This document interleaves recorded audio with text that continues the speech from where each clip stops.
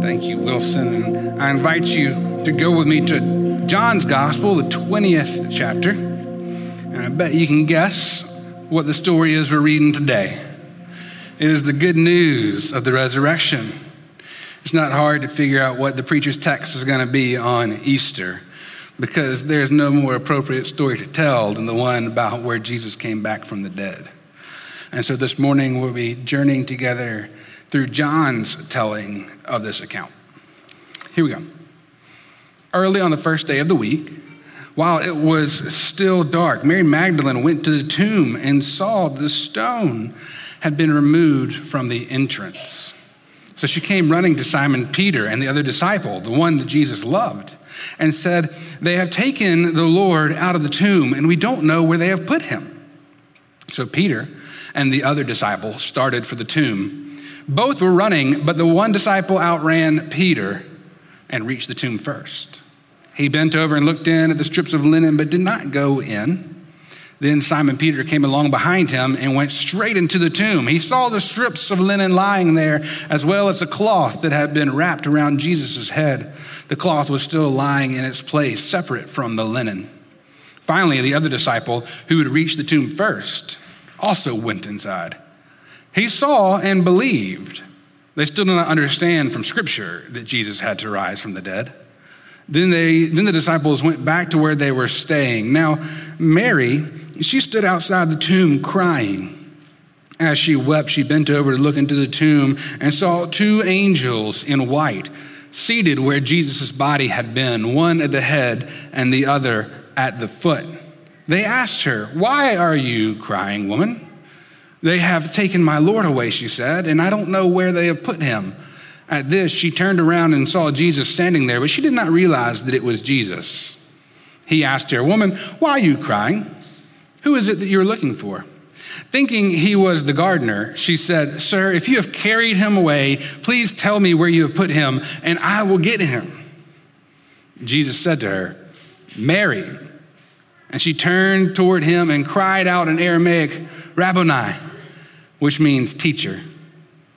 Jesus said, "Do not hold on to me, for I have not yet ascended to the Father. Go instead to my brothers and tell them, I am ascending to my Father and to your Father and to my God and to your God." Mary Magdalene went to the disciples with the news, "I have seen the Lord." And she told them that he had said these things to her. This is the word of God for us, the people of God, and together we say, thanks be to God. As we prepare to dive into this text this morning, I do have to warn you a little bit. We had an earlier service, the 9:15 service, where Wilson told me I had to be done at a certain time because we had another service. He did not tell me that about this service. So if the Holy Spirit starts moving, I don't have to worry about a whole lot of people coming in. I just got to worry about your lunch reservations, all right? So I'm just kidding.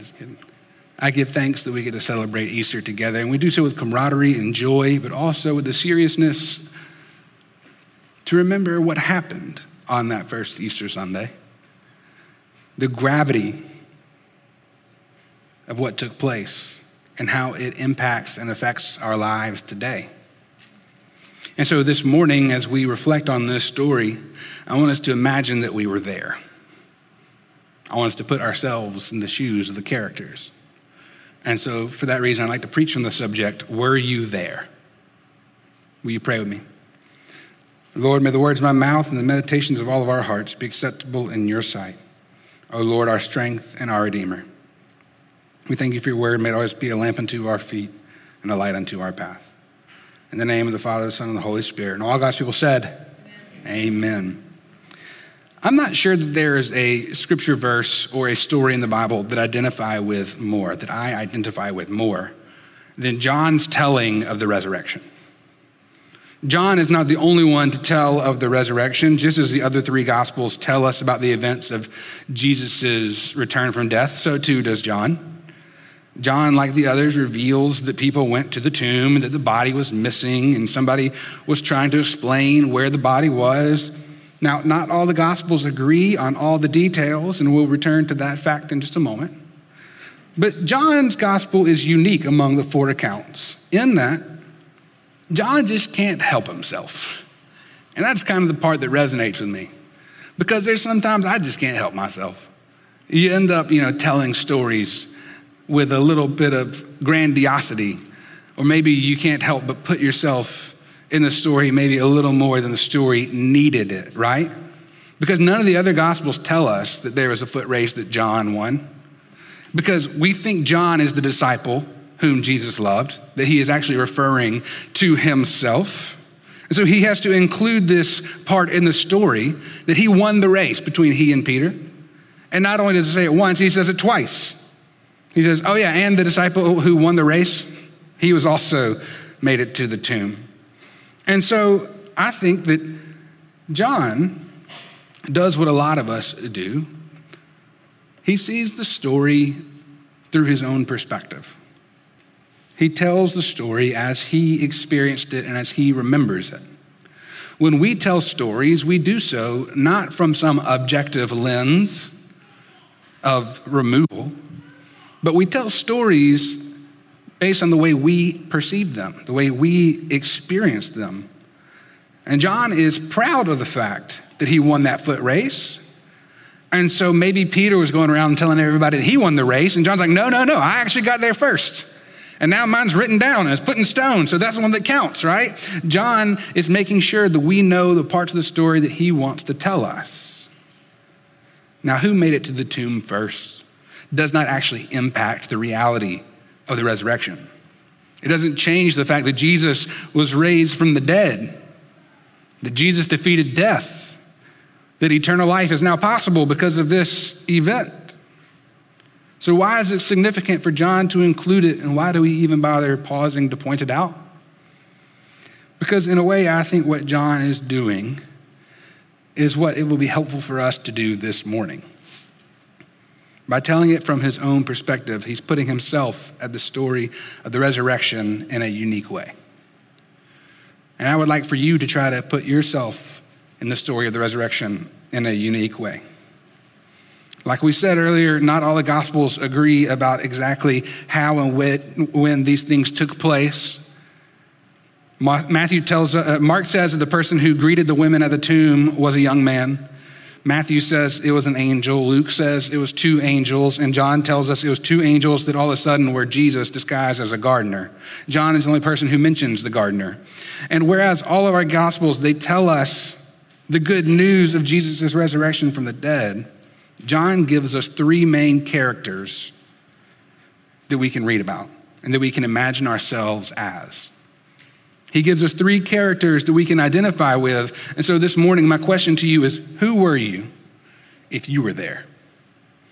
If you were in this story, if you put yourself into this narrative, if you were there the day that Jesus raised from the dead, would you be like John, Peter, or Mary? Because those are the three main characters in this story. If we go back to our text, it starts out with Mary Magdalene going out on Sunday morning to the tomb and discovering that the stone had been rolled away. And whereas now we say that with good tidings and it's a great news that the stone was rolled away, in that moment, it was a terrifying reality for Mary. Mary Magdalene didn't want the stone rolled away because she didn't know what it signified. She thought somebody had taken Jesus' body. Maybe his enemies had come and taken him away. And so she ran back to the disciples, probably to the place where they were all staying after the crucifixion. And she gets there and she tells them what has happened. And Peter and John jump up and they start running. And so we have our three main characters. And the first I'd like for us to consider this morning is, which of us in here are most like John? Which of us are like the gospel writer John? Because John believes he is the disciple whom Jesus loves and names himself that. And many of us have various reasons for why we believe that. And because of that, he will not let himself be outdone by Peter. I think that's part of why he's telling everyone, I won that race because I love Jesus the most. I made it to the tomb the first because I love Jesus more than Peter loves Jesus. But I also think he put himself getting there first, or maybe he makes sure to tell us this fact, because he's looking for things to make himself look a little better. Because he doesn't look like the most eager of the disciples. When he gets to the tomb, he stops. He's a little afraid. He's apprehensive. When John makes it to the tomb and he wins this foot race, he stops outside the tomb and he just kind of peers in. He's not really ready to commit to whatever's happening. He's unsure, he's apprehensive, and so he stays outside the tomb and he just looks in. Eventually he got the courage to go in with Peter, and they look around the tomb and they see that the cloths were lying there and they were separated from the strips of linen that wrapped around Jesus' body. And the text says that they saw this and they believed. Now, it doesn't tell us exactly what they believed, because it also says in the very next verse that they did not understand from Scripture that Jesus had to rise from the dead, but they obviously believe something significant has happened. It says they saw this and believed. So what do you think? Do you think you might be a little bit like John? Do you think your faith journey kind of reflects his attitude in this story? Or is it too soon to tell? You need to hear about the other two disciples first, right? Maybe like Peter, Because Peter is the one who, whenever he gets to the tomb, he goes straight in. I like to think that Peter might have been the one that, upon hearing Mary's news, was the first to jump up and head out the door. Right? He was the one who heard this and was so excited or so worried or so whatever, just got up and bolted off. And maybe that gives John even more incentive to say that he got there first, because everybody saw Peter leave first, but then John took off after him. This is just my, imagination. Because I do think Peter has a very strong reason to want to get to that tomb as fast as he can. Because think about it, when Peter gets there, he doesn't stop, he doesn't wait, he doesn't break stride, he goes straight in. Because out of everybody that was left behind after Jesus' death, Peter might be the one who's most weighed down by grief and guilt. Think about what happened 3 nights before this story. On the night in which Jesus gave himself up for us, on the night in which he was crucified, Jesus told Peter that he would deny him 3 times. And Peter said, no, I'm not going to do that. I would never deny you, Jesus. And it took just a couple minutes for him to do that very thing, for him to deny Christ, the man he had pledged his life to, the man who had shown him the true glory of God, the person who he committed everything to follow. He just gave it all up out of fear, denying Jesus 3 times. And after he did that, Jesus was gone. He was crucified. He was buried. And Peter was forced to face the fact that he would have to live the rest of his life with that guilt. There'd be no chance for him to ask Jesus for forgiveness. There'd be no chance for redemption. There'd be no chance to be reconciled to Christ. There'd be no chance for him to say that he's sorry. So imagine the heaviness Peter felt because of his decisions. When Mary comes busting in that room to say what has happened, I imagine Peter had 2 thoughts. You know how sometimes you can think so fast it feels like you have 2 thoughts at once? Perhaps the first thought is, oh wait, I kind of remember him saying something about this. Didn't he tell us like that his body was the temple and it'd be raised again from 3 days? Wasn't he predicting something about coming back? And maybe he actually remembered that, and that is why he took off in a dead sprint for the tomb. Or maybe it was the fact that this was his opportunity, his chance to do one thing right. One thing to apologize or to make up for his denial. This was his chance to do right, because if somebody had taken his body, this was his chance to get it back. This is his chance to restore the things the way they're supposed to do. Like, though he might not ever get full redemption and reconciliation, he can at least do this one thing. So whatever the reason was for why he got up and he sprinted out that door. And he went down to the tomb as fast as he could because he was desperate. This man was desperate for a chance to be made right. Really, I think he was desperate for hope. He had hope that he could do one thing, and it drove him to run as fast as he could in that direction. Or maybe you're not like Peter. Maybe you're not like John. Maybe you're like the character who was first on and last off the scene. Maybe you're like Mary Magdalene. Mary came to the tomb and told the disciples, after she went to the tomb, she told the disciples what she'd discovered, and then she went back with them. It doesn't say when she got there, if she was fast or not fast. It just says that she was there. And after the disciples saw what they had seen, and they discovered what they did, and they believed what they believed, they left. But Mary stayed behind and wept. She was outside the tomb crying because she thought somebody had taken Jesus' body. And then she decided to look in the tomb, and there in the tomb she saw two angels, and they asked her, "Why are you crying?" And can you imagine her grief? Like, what do you mean, why am I crying? This is awful. And she walks out of the tomb, and a stranger says to her, "Why are you crying?" And she thinks he's the gardener. And so just this desperate plea, she says, "Please give him back to me. Did you take him? Where is he? Where's his body? If you'll just tell me where it is, I'll go get it. You don't have to go get it. Just please let me be reconnected. Let me do this thing. Let me make it right." And then Jesus says her name, calls her by her name as he does each of us. He says to her, he says, "Mary."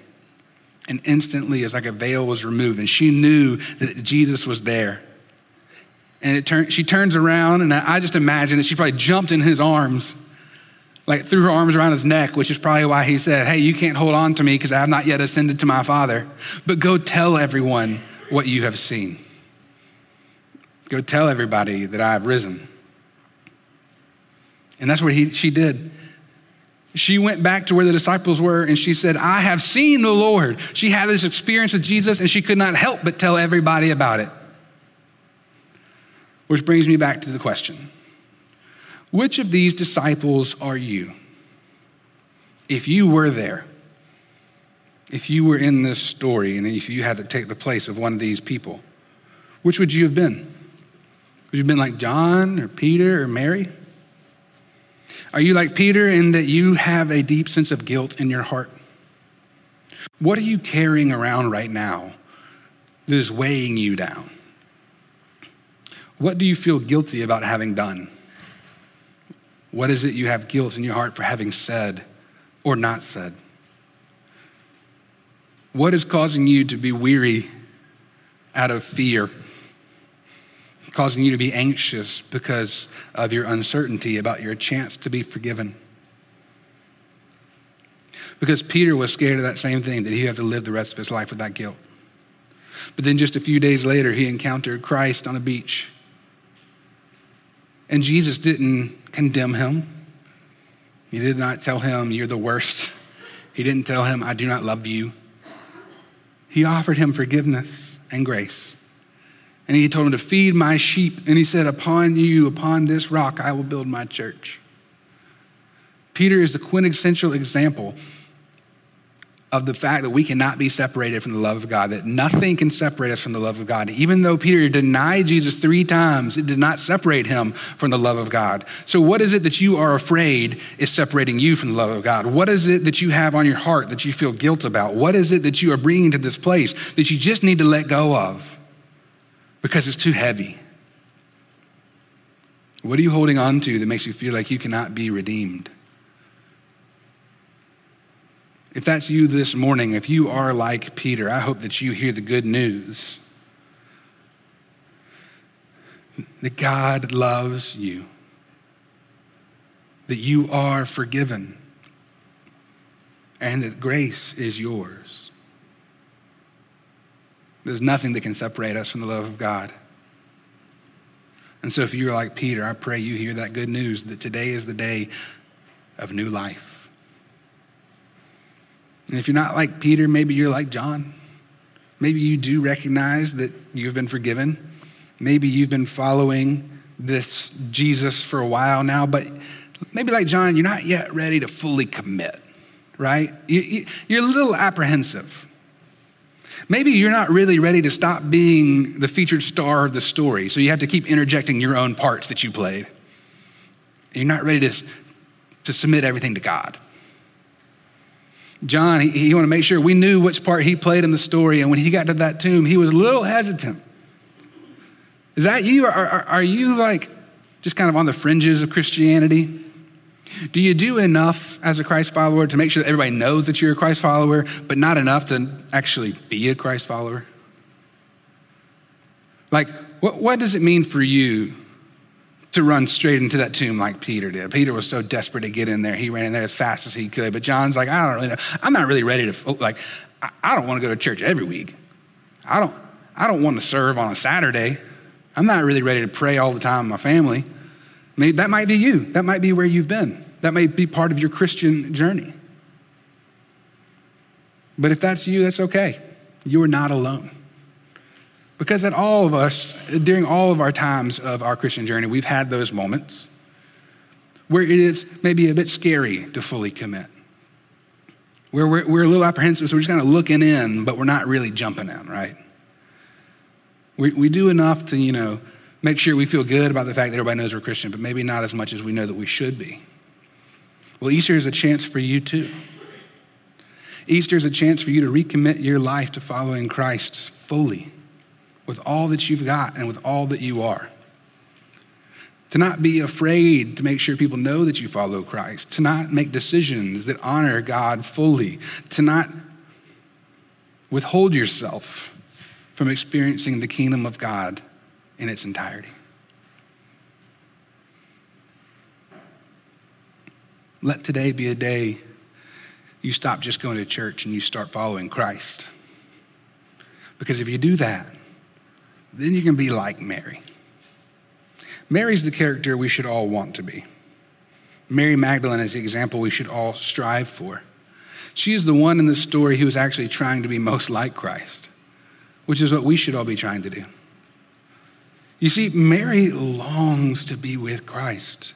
Mary longs for Jesus with such emotion, with such realness, with such rawness. She is like any one of us who've ever lost a loved one or a friend. And you've gone to the cemetery and you've sat by that gravestone and you've talked to the person that you miss. Or maybe you go to the place where you spread their ashes because you feel most connected to them there. And you have a longing to be with them, and so you do something that doesn't necessarily make a whole lot of sense, but it's the only thing you can do to connect you to that longing.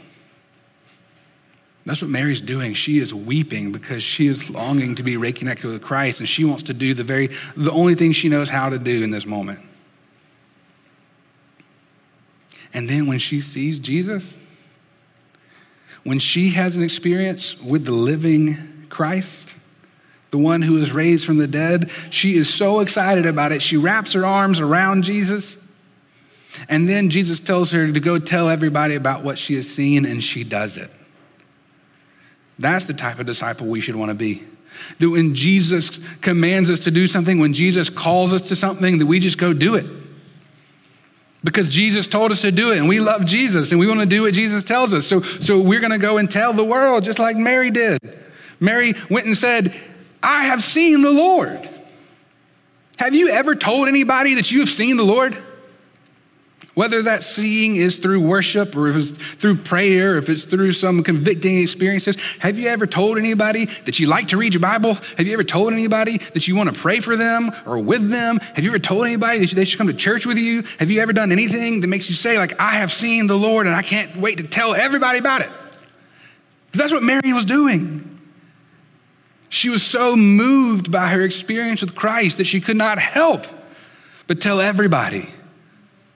Let me tell you about Jesus. Now, that might not always look the same for each of us. John Wesley used to say, actually, people say it was John Wesley. Hey, we don't actually know if John Wesley said this or not, but that you should preach the gospel at all times, and when necessary, use words. Let your life be the witness that you have experienced the living God. And so this morning, as we wrap up and as we prepare to continue worshiping together, I want you to ask yourself, if you were there, who would you have been? If this morning you are like Peter and carrying that guilt, I pray that you will hear the good news.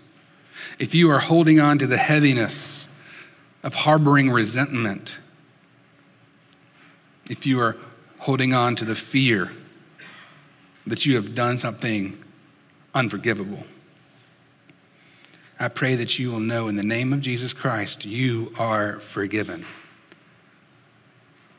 God gives grace to even you, to even me, that there's nothing you've done that can separate you from the love of God. And if you're like John, you're just kind of hanging out on the sidelines, I pray you'll ask, what does it mean for me to commit my life to Christ? Or even to recommit my life to Christ? To once again make sure that you declare before God and one another that you want to follow Jesus. As for me and my house, we will follow the Lord. What does it look like for you to make that claim and let it impact your life in a real way? So that maybe we can all be like Mary. Maybe we can all be so moved by an experience with Christ. Maybe it's in worship, maybe it's through our family, maybe it's through some sort of other experience, but that we may be so moved by our relationship with Jesus that we have to tell the world about it. Mary didn't have this experience with Jesus and be like, that was cool. Maybe I'll do that again next week. She left that moment and said, glory, hallelujah, I have seen the Lord. What will it take for you to do that too? What will it take for us to be a church that is not afraid to tell the world, Christ the Lord is risen indeed? Hallelujah. In the name of the Father, and the Son, and the Holy Spirit. Amen.